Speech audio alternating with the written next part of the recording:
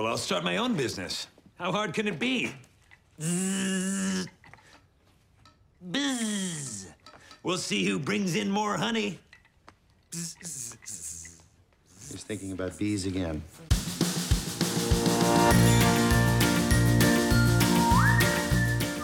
Hi there, and welcome to Baseball by Design. I am SportsLogos.net minor league baseball correspondent Paul Caputo, broadcasting live, as always, from the Helmet Sunday Hall of Fame in my basement in Fort Collins, Colorado. Today we're going to talk about the AAA affiliate of the Los Angeles Angels of Anaheim in California, the Salt Lake Bees. I'll be speaking with Baseball by Design wildlife correspondent Ranger Amy Burnett, who will use the phrase butt waggle on multiple occasions. I'll be speaking with minor league baseball fan Zach Beeson, who will talk about the connection between this team and his faith.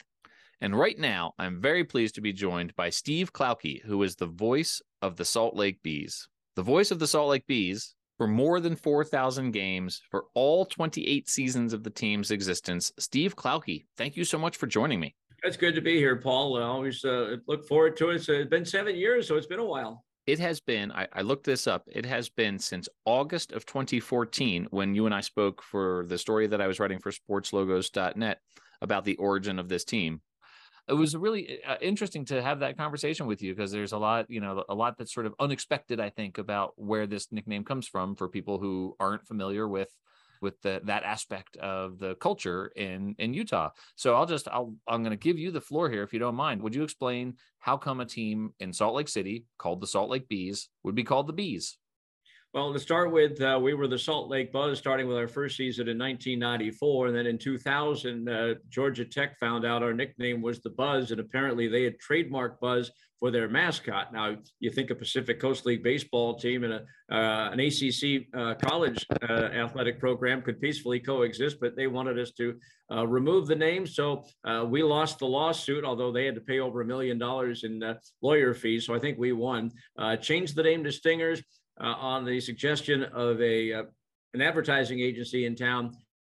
I was never thrilled about it. And then when the late Larry Miller, the owner of the Jazz, bought the Bees, one of the first things he wanted to do was change the name to Bees, which was the name of the team from like 1915 on, off and on, whether it be PCL or Pioneer League. And obviously the reference there is Utah's nickname is the Beehive State. So I think it's very appropriate. But the problem at the time was the Burlington Bees had that name in the Midwest League, and we had to acquiesce them to make sure it was okay to use it. And I don't know this for a fact. I've got a feeling some money exchanged hands, but every year in our game program, when we had a game program, they got a full page ad because people in Utah of the LDS faith, their trek west back in the 1800s began in Nauvoo, Illinois, which is about 20 minutes from Burlington. And so basically the ad said, hey, when you come to Nauvoo, stop by and see us at the ballpark. You referenced that Buzz logo and or the Buzz nickname. That was good logo. I liked that old Buzz logo and nickname. The Stingers, I think, was less good. Yes. But then obviously, the current look that you have with the Bees is a really terrific brand. That's one of my favorites. I've been to a few games out there. I always love getting there, and I always have to buy something with that bee on it because I just, I really enjoy it. It's a classic name, a classic logo, and in this day and age where we have baby cakes and space cowboys, I'm very happy to have a normal, sane nickname as opposed to some of these others. So can you explain to people who are not from there what the connection is between bees and the Mormon settlers in Utah? Well, again, the state is known as the Beehive State. Now, I'm not a native of the state, so I'm really not sure what the whole story is. But obviously, the worker bees and those people, the pioneers, were obviously hard workers to get from the western end of Illinois all the way out to the Salt Lake Valley. So I think that's just kind of a thing that stuck with them. And, obviously all three nicknames have had a bees connotation to it. Now we finally got down to brass tacks. And starting in 2006, we just actually use bees. But it has a lot to do with the history and the pioneers of the state. Was there something about, I feel like I remember there was something about the Buzz nickname being something that they wanted teams that ended in a Z because they had the Utah Jazz there. So there were other teams in Utah that ended in a Z. which also explains how come the Orem Owls with a Z, who are now the Northern Colorado Owls with a Z, ended with a Z. What was it about the letter Z there? Did it just become a thing? It just became a thing because of the Jazz, and obviously Buzz just happened to have the double Z's, and of course our owner at the time was Joe Buzas. Now Buzz was never his nickname, but he spelled his name Buzas, so he dropped the as and added the extra Z, and there you have it. All right. So the new owner at the time when the name change happened was Larry Miller. And you referenced that 1915 team. What was, you've been there for the duration of this. What was the sort of public sentiment throughout the course of these nicknames? Was there a favorite? Do you think Bees is the one where they settled on is the best in terms of the community? In talking to the fans, they're very happy with Bees. It's a natural. But if you put them against the wall and say, okay, what nickname do you want? I think Buzz would win out. People really like that name. It was unique and it was fun. And obviously, as you mentioned, the logo was really cool. So I think Buzz would beat out Bees in a close vote with the Stingers not getting any votes. Stingers not getting any votes. The Bee is batting right-handed. There is a rarely seen version of it where they just flip it on its side and the Bee is batting left-handed. Have you ever seen the one where he's facing from right to left? I've seen a couple of teams on the road do that on their video board, so it fit what they wanted to do. So but that's what's neat about the logo. You can flip it back and forth, and it really makes no difference. So it's from that side, it's a very versatile logo. Yeah. Given that the connection to Utah being the Beehive State, that the origin of the nickname is from Utah being the Beehive State, and it's not, as you referenced, it was from the settlers of the area, working hard at like bees. Is there a connection to actual bees in the area? Is there a prevalence of, yellow jackets or bumblebees or anything like that? Yellow jackets in particular. As a matter of fact, this winter, I was taking my wife to go see the Dancing with the Stars traveling show downtown, and we had to drive by the ballpark. And as I was making a left turn in front of the ballpark, I got stung on the arm by a bee. Oh, Almost crashed into a light pole. So the bees are there. And in fact, I also do football and basketball for Weber State. And our athletic trainer at the school is an avid beekeeper. And there's a lot of people who do that. But there's plenty of bees to be found in Utah. How much have you learned in 28 years broadcasting for bee-themed teams here? How much have you actually learned about bees themselves as the animal?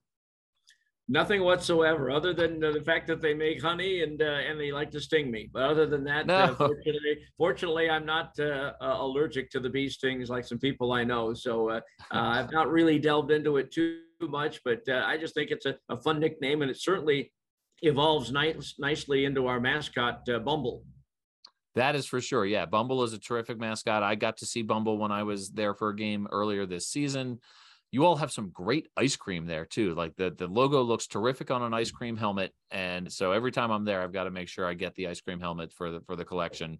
Ice cream, I think, is second only to Jell-O in food sales in the state. And I know Utah State and BYU argue as to which one of their school creameries makes the best ice cream. The ice cream you had at the ballpark, Farr's ice cream, that's been in their family for over 100 years, and they make some really, really good ice cream. So it's like I say, it's right there behind Jell-O as number two food sales item in the state. See, I knew there was a reason I really liked this team. This is that's a great thing to know about Utah. You get to, I'm sure, interact with the players quite a bit. You mentioned a lot of the sort of, wackier nicknames that exist out there in the minor league baseball landscape. Do you get to talk to the players about sort of how they feel about this? I mean, because the logo, it's not menacing. I mean, bees are a little scary because you can get stung by them, but they're also, as an animal, they're very vulnerable, and they're, we're watching out for them and making sure their populations stay up. But the logo itself is this adorable little sort of cartoon bee. Do you get to talk to the players about how they feel at the AAA level of baseball to be wearing an adorable cartoon bee for their logo?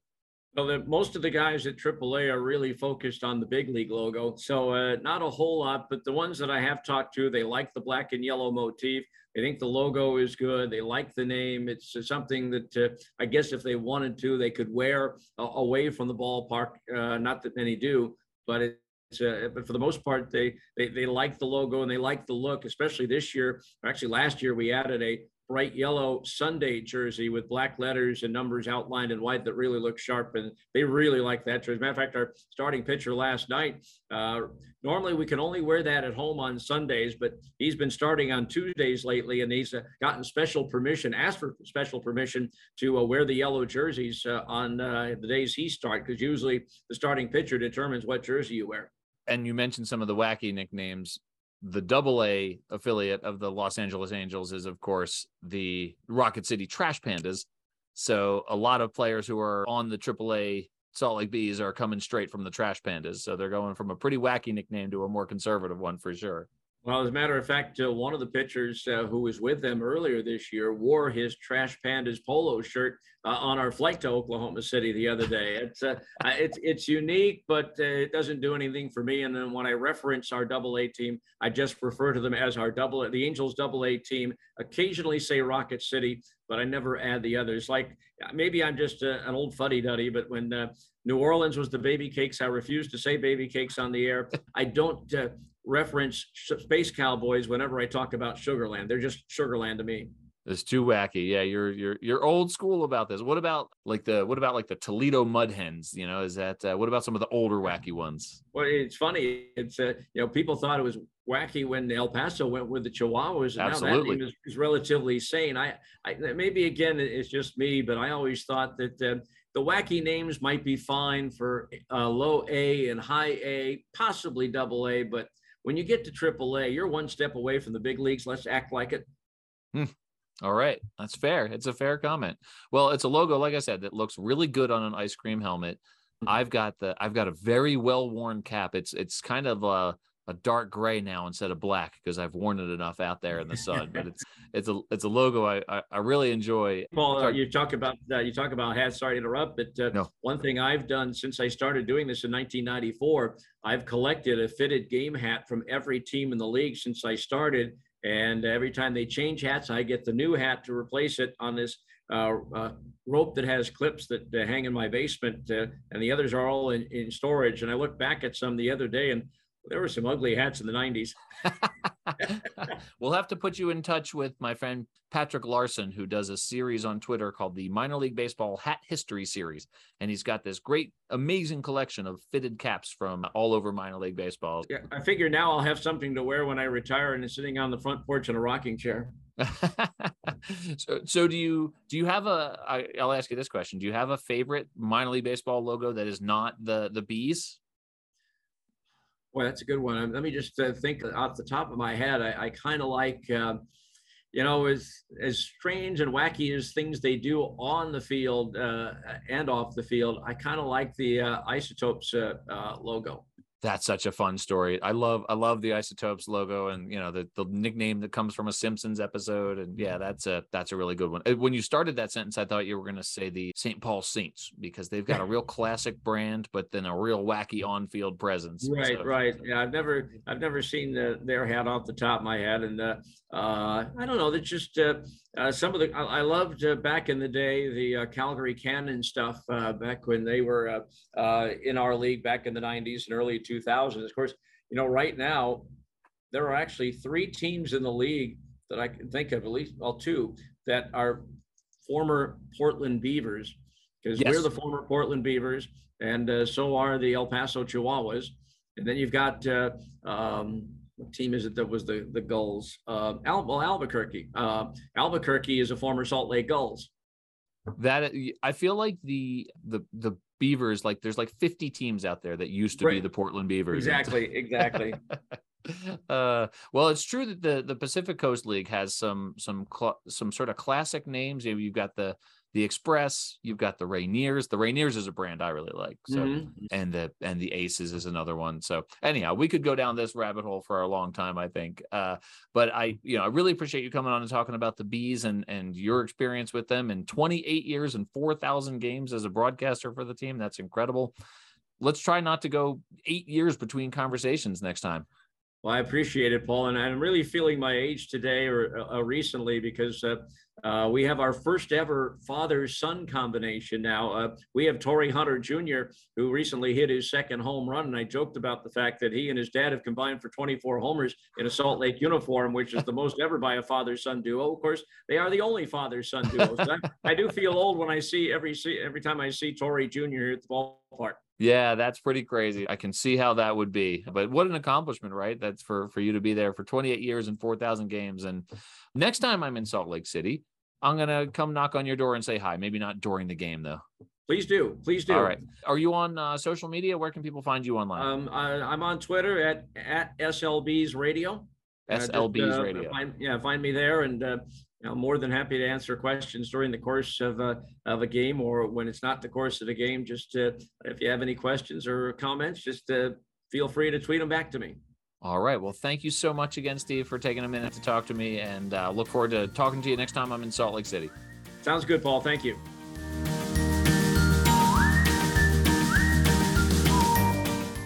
All right, everyone. Welcome back.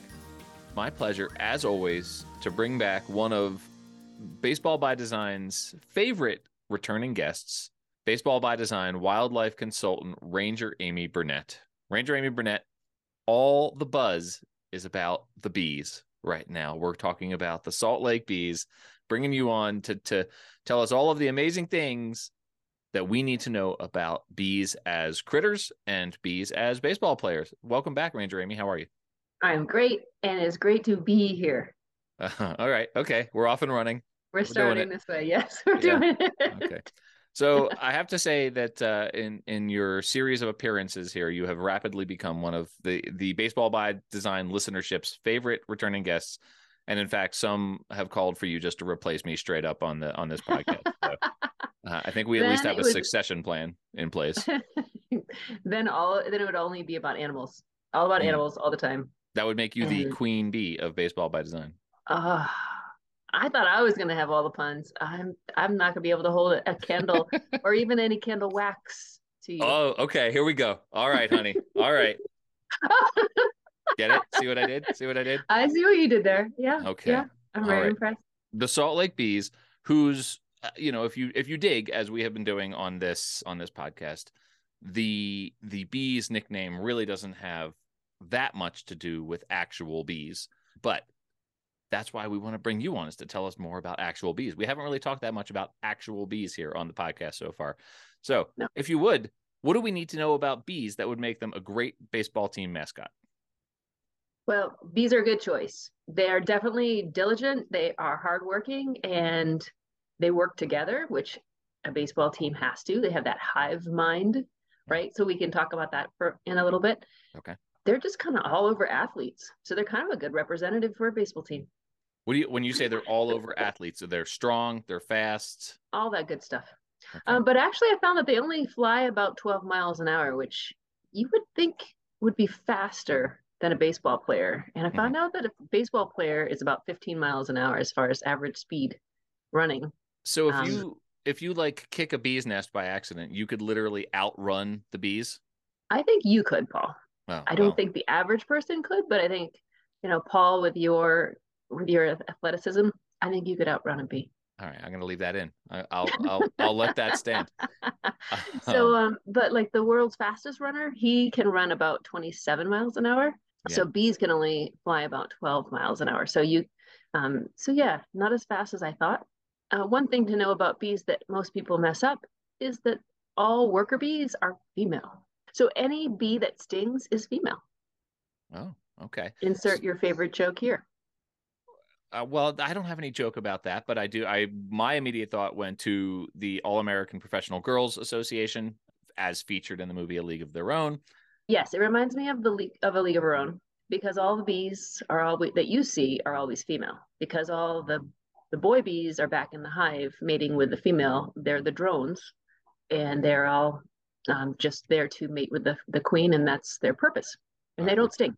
We're trying to maintain the clean rating that we have on Apple G Podcasts rating. here. So we will, so as to not have to censor anything, we'll move on here. Let's talk about the hive mind, because we've talked about on the Columbia Fireflies episode, we talked about these insects sort of working together and how that represented a teamwork fairly well.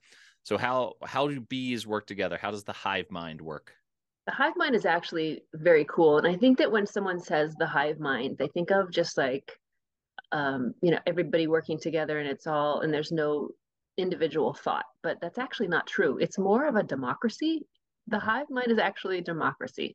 Okay. So bees go out and they find a food source, or they find a good new nesting spot for a new hive, and then they come back to the hive and then they do a dance. It's called a waggle, and they just wiggle their little butts, so kind of like the bee version of twerking. And sorry, I'm trying to keep the rating here clean, right? That's good. Okay, so they're waggling. They're waggling, and they're telling the other bees distance, direction, and quality. So those are 3 things that you can actually determine from the waggle. And scientists can actually figure out by watching the waggle, like exactly where the hive is. They can actually pinpoint it. So it's that's kind of a cool thing. When they do a waggle dance for the new hive location, they actually get an up or a down vote in the hive. So the different individuals go out and check it out for themselves. And then they come back and they're like, okay, I liked it. And then if the other ones don't agree, they'll actually kind of bully them into it and headbutt them. Wow. And eventually they come to sort of it's almost like people down on the floor of Congress, right? And they're just they battle it out until they finally come to some kind of an agreement, and and they vote on where they're going to move for the next hive. First of all, based on things that you have said to me while we've been at baseball games, I feel like watching the waggle is one of your favorite activities at a baseball game. So you'll have to have my friend Tammy on. She's going to make a book of guys' baseball butts. She has lots of pictures. So doing that. It's going to be a coffee table book. I think it would be very popular. I'm picturing bees communicating to one another just with a series of complicated body movements. And all I can picture is like a third base coach, a first base coach sending signals to batters. It seems to me like if you're going to put a bee actually on the ball field, the position they're playing is base coach, or a manager in the dugout sending signals to the players. Yes. So I think that they could be base coaches, and they could also be catcher and pitcher. That relationship is pretty communicative as well. What about the runner on second base trying to tip the pitch to the batter? I wonder how often every player in the team does that we just don't even know about. So pitchers are constantly, accidentally tipping pitches. They're, infielders are sending nonverbal signals to each other just by the way they position their gloves, like who's going to cover second base on a throw from home, on an attempted steal. So there's a lot of, in general, there's a lot of nonverbal communication that happens between baseball players on a baseball field. I think that to me is sort of the perfect metaphor for this hive mind that the Salt Lake Bees have. I think it really is. The better the hive mind, the better the team. And it doesn't mean that they're all thinking the same way. It's just that they're all better. They're better at communicating. And so bees are really great at communicating, and in the way the team functions. If they're all better communicators, then they're going to just be a better team all around. So what else, outside of the context of like using bees as a metaphor for a baseball team, what else is just cool about bees that we have to know? A queen bee can lay up to 1,200 eggs a day. Whoa. And so basically her only job is to pump out babies. And that's pretty crazy to me. She only lives 3 to 4 years. But she lives way longer. The average bee lives about 6 weeks. 6 weeks is all a bee lives? Yeah, 6 weeks is all like on average. Now in the winter months, they can live up to 4 months. What do you think the average length of a Major League Baseball career is? 3 years. Wow, that's really good. 2.7 years. Oh, wow. All right. Yeah, so like just over 2.5 years. 3 years was a very good guess. I was going to guess way shorter than that. I was going to guess because of the number of players who make it there for like a day or a week or whatever and then never make it back. I thought that would have dragged the average way down. So there's only so many Charlie Huffs out there playing for 50 years. The other thing that we haven't talked about here is the sweeter side of the bees here is their honey production. The honey production is a cool thing. How did that miracle happen where this awesome animal that communicates by butt waggles also makes this delicious coffee additive?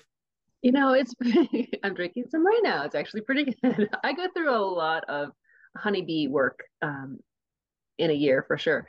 The average bee only produces about a tablespoon of honey in their lifespan, so that's pretty. It's not very much. It takes a lot of work to produce a lot of honey. So obviously, with bees in general, there's a lot of talk about like bee populations on the decline. There's colony collapse. There are other bees. There's lots of different kinds of bees, some native, some non-native. But what is the role that bees play in the larger ecosystem, and why do we need bees, and why do we love bees so much? It's funny. I think about that a lot. People love bees, but they don't love scorpions. They both sting. They could both hurt you, but people love bees a lot more than they love scorpions. I think it's because, and it's not necessarily because they're cuter, because if you look at, see them and they're skinny. Look at this logo. Look how cute this logo is. He's adorable. The Salt Lake bee is adorable. Look at him. They are kind of fuzzy and furry. Yeah. I think it's because they give us honey. If scorpions gave us like scorpion butter, we'd probably love them too, but they don't. They just stink. Scorpion butter. This is your new get rich quick scheme here. It's scorpion butter. Well, they do taste like chicken if you cook them. Apparently, like over a fire pit. Is that true? Some people eat them. I don't know. You can put them here in Scottsdale. They just put them in lollipops. Send them home with people on the plane. Well, listen, post-apocalypse, when that's all that's left to eat, scorpions taste like chicken. That'll be good to know. I'll be eating a lot of scorpions. Okay. So back to bees. Yeah. Save that other thing for the scorpions episode that we do about the Arizona we're gonna do a scorpions episode. Yeah. I've got a lot for that one. So bees are important because they pollinate most of the flowers and most of the flowers on the foods that we eat. Mm-hmm. So without bees, we pretty much would only have the bun of a Big Mac, if that makes sense. So if you think about all the ingredients in a Big Mac, the wheat is pollinated by wind, so that doesn't have to be pollinated by bees. But pretty much all the other ingredients are rooted in things that need to be pollinated. So you've got the tomato, those need to be pollinated by bees. You've got the lettuce, that takes pollination by bees. When it comes to the beef and the cheese part of Big Mac, the plants and the food that are fed to the cows are mostly pollinated by bees. Everything, our whole food structure in the United States would pretty much collapse if we didn't have bees. And that's kind of honeybees in particular. So that's a big thing. When people say, oh, we wouldn't have the beautiful plants and flowers I see. No, you'd have all those because all of your native bees are already pollinating those.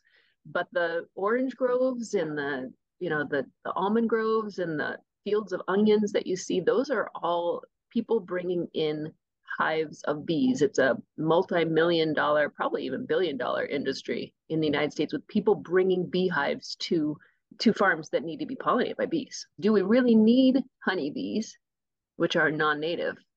Well, if we want to keep living in the same quality of life we have, then yes, we do, because we've built our agricultural system around honeybees that we bring in to pollinate the farmers' crops all over the country. When you say that they're non-native, how long have they been here on this continent? So bees were actually introduced to America in the 17th century. So they're a relatively new insect, and they're not native here. Honeybees, that is. But they've become so important that without the honeybees, there would basically be nothing to buy at the concession stand at your favorite minor league baseball game. Right. Almost everything that you eat depends on bees now. So we have to, it's a really big problem that scientists are looking at, how worried should we be about this colony collapse disorder thing that's happening? And if you think about it, they're actually kind of like the canary in the coal mine, because they're indicating if our bees are collapsing everywhere around us, then, what are we doing to ourselves? So they're indicating that there are things in the environment that could be bad if they're bad for bees, they're going to be bad for us too. It's just a matter of time. For more on canaries and coal mines, check out episode 38 on the Charleston Dirty Birds. But back to your point, I feel like the important takeaway for me here is without bees, not only do we not have the Salt Lake bees, but we don't have the plants that have been pollinated to feed the cows that create the dairy that lead to me having an ice cream helmet at a baseball game. And that, I think, exactly. That's an important takeaway. Get it. It's important. I mean, you could still have the Salt Lake Bees, but they'd probably be bumblebees, and you have to revise the logo. Sure. You'd have to actually make them a little fatter, and they would still be cute though. They'd just be fat bumblebees instead of honeybees, because honeybees are non-native and bumblebees are native. Okay. Do bumblebees have hives? No, they don't have hives. And so Utah would not be the beehive state without honeybees. Correct. Yeah. Oh, okay. That's not good.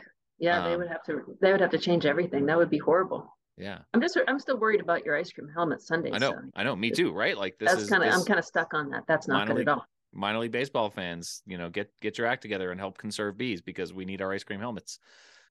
Hey, guess what? Okay. Why do you never invite bees to a party? I don't know. Why do you never invite bees to a party? They just drone on and on. It's a very good joke. That's a very good joke. Ranger Amy, thank you for being here. As always, thank you for coming on the Baseball by Design podcast and educating us about the magnificent animals that make up these mascots that we love so much. Just to sort of get out of here, what grade would you give this episode? What grade would you give it? I think I would give it a B+. There you go.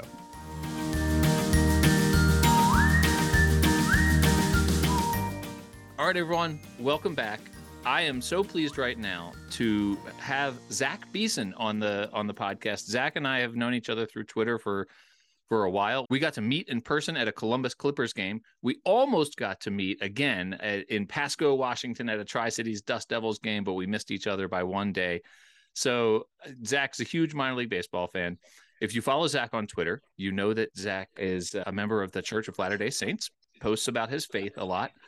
Obviously, the nickname Bees in Salt Lake relates to the Mormon Church and the use of bee iconography in Mormonism. And so Zach, not only is Zach a big minor league baseball fan, wearing a Salt Lake Bees cap right now, but Zach's last name is Beeson. Is that related to your faith? Is the name Beeson actually related to your faith at all?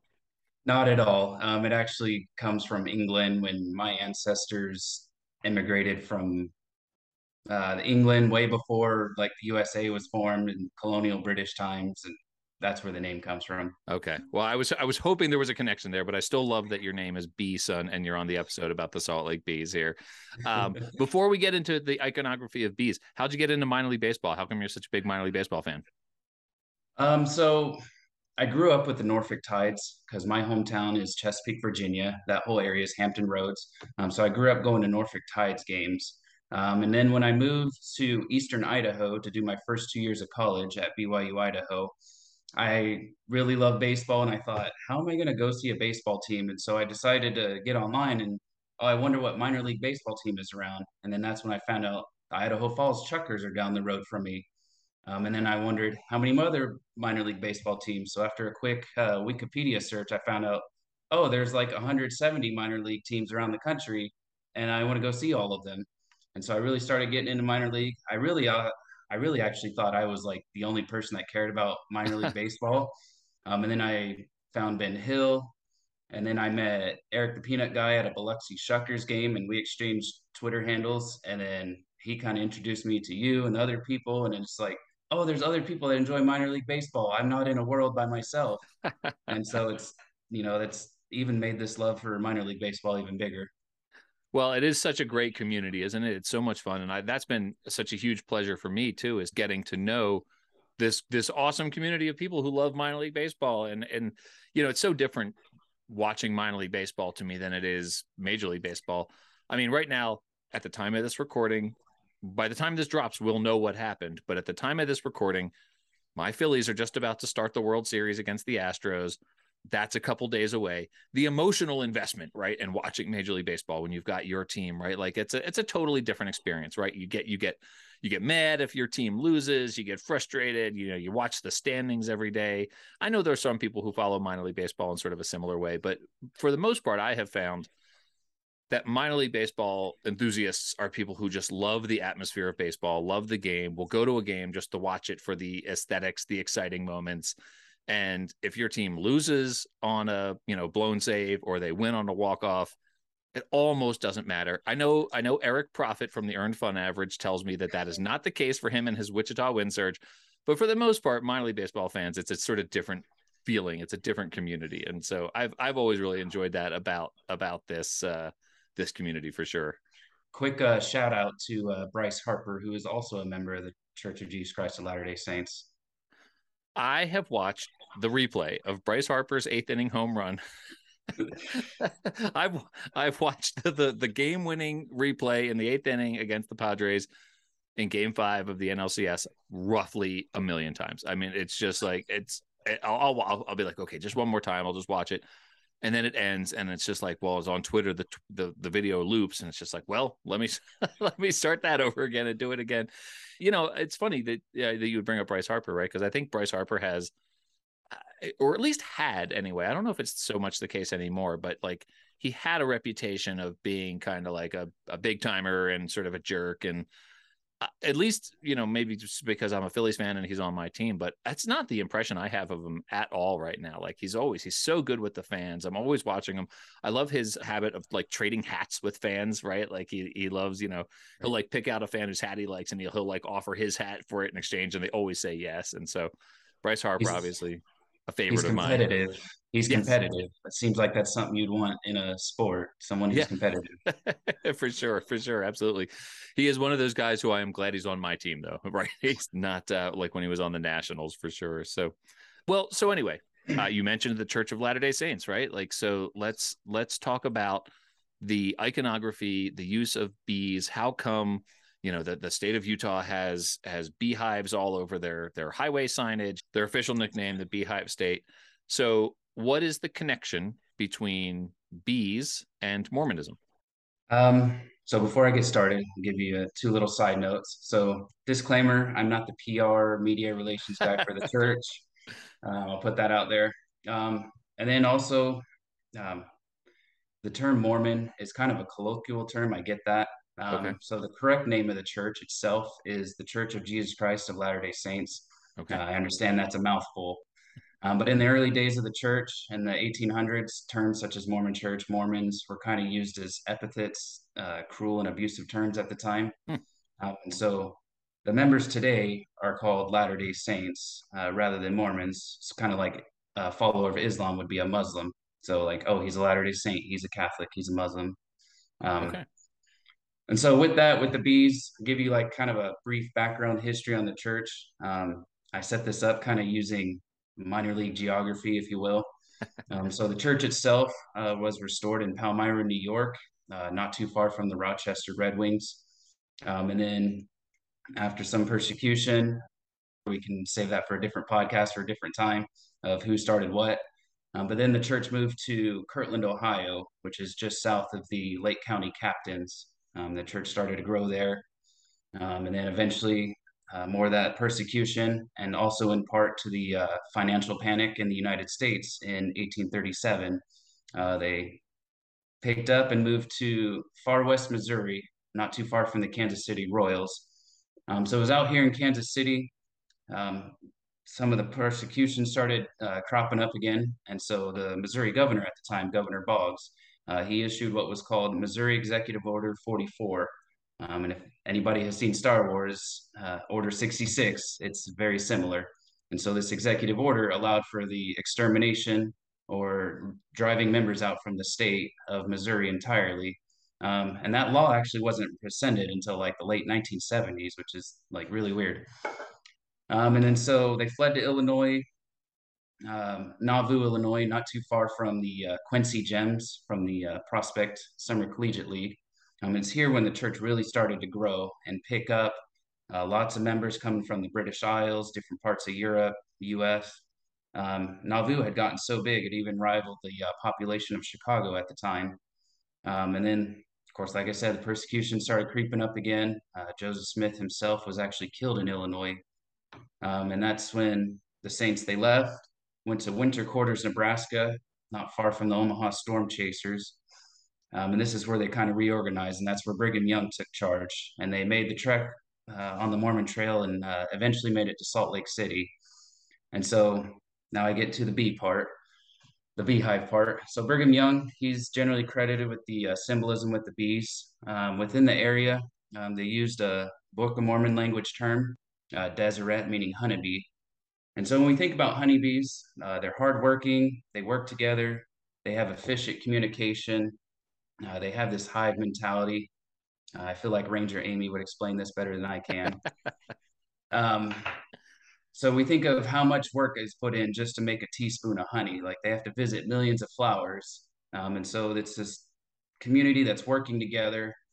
We also know, including myself, the hard way, that bees will also defend themselves when they're provoked, and they'll sting. And so they really had this hive mentality of being a strong community, working hard, industrial type of living. Um, and so Brigham Young, he used this mentality to inspire church members to work together. Because you think of Salt Lake City at the time, when they got there, it's kind of a no trees, kind of a wasteland, deserty type of area. And they didn't really have any other resources or other towns nearby. Because you think at the time, LA, San Francisco, St. Louis, those were kind of the closest cities. So they really had to be self-sufficient at the time. And so they were taught to be an industrious people, kind of how bees are industrious and hardworking. And that's something you really see with the bees. You see the word industry on the beehive, like on the state seal, some of the statues that are around the city. And so, like I said, no other cities were close, so they had to be a self-sufficient people. So it's really from here that that symbolism took off, this iconography of the beehive. So most of the depictions in the state, they use an upright kind of a beehive, and that style is called a skep, which are actually illegal in most of the United States for beekeeping. Something that I learned when I was gearing for this interview. That's interesting. Yeah. But the beehives, they're depicted everywhere. They're on the beehive house where Brigham Young lived when they first got to the Salt Lake Valley, the Joseph Smith Memorial Building in Temple Square in downtown Salt Lake. I highly encourage all the listeners to check out Temple Square sometime. It's a really cool place. But you'll see it on the state highway signs, the state flag. You even have news publications, bookstores, even on doorknobs, doors, license plates, park benches, everything. Even monuments, like I said, with the word industry on it, because that's a heavily used term with the beehive. I even have a honey jar in the kitchen shaped like a beehive. Nice. um, so very much like the city of Atlanta that uses peaches on everything, Salt Lake uses these beehive, which really mean industry and working hard for the whole of the community. And that's also in part why Utah is known as the Beehive State. So there are a couple of other minor league teams called the Bees. I know that the Burlington Bees are in Iowa, and they actually have a direct relationship with the Salt Lake Bees. I remember when I wrote the story for sportslogos.net talking about the fact that they have if I'm remembering this correctly, they actually like trade ads in each other's program guides and invite one another to each other's games as part of this sort of relationship, because I think the Burlington Bees had the name before the Salt Lake Bees did, and that was just sort of an informal relationship that they came up with to promote one another, and that there's a strong population of members of the church in Iowa as well, that so there was a direct relationship there. The New Britain Bees, who are an independent team in New Britain, Connecticut, I don't think there's any relationship there between the church and that team name, but I know that there is with Burlington and with Salt Lake. So, I mean, it's interesting to me that there are the three teams named Bees, and two of them, have a direct relationship to these communities that you're describing, and the path that they took across the country that you were describing. So, the bee itself, I mean, you're wearing the logo right now. The bee itself, I kind of love just because he's adorable, right? Like, he's one of my favorite logos. I've been to 2 Salt Lake Bees games, and it's great ballpark. Have you been out there? Have you been to? I know you live in Indiana, so have you been to Salt Lake for a game? Yes, I have. Yeah, it's a beautiful ballpark with this amazing view there. Absolutely. Yep, I love it. It's beautiful with the Wasatch Mountains in the background. Great place. Great place to watch a game. I've only been once, and I watched them lose to the Sacramento River Cats. Well, this is, I knew I could reach out to you and talk about the story of the relationship between the church and the use of bee imagery, and especially, because everyone sees it. Everyone sees it when they drive through Utah, or if they're in Salt Lake City, you see the beehives, and And I don't know that there's a full understanding of that connection and where that iconography comes from throughout the state. So thank you so much. I appreciate you coming on and talking about it and telling that story and sharing that origin. How are you planning to get through the off season now? So I actually watch all the winter leagues. So baseball for me stops from the time the last out is made in the Caribbean series to the first pitch of spring training. So I go about a week and a half without baseball. That's pretty good. That's pretty good living right there. It's a good, good job by you. Zach, where can people follow you on Twitter? So they can follow me at Zach Beeson 22. That's where they can find me. I don't have Instagram, TikTok, Snapchat. I'm hardly on Facebook. And if they also want to learn more about the church, they can go to churchofjesuschrist.org. Thank you so much, Zach. This was interesting for me to learn this, and I appreciate you coming on and talking about it. Absolutely. Thanks for having me.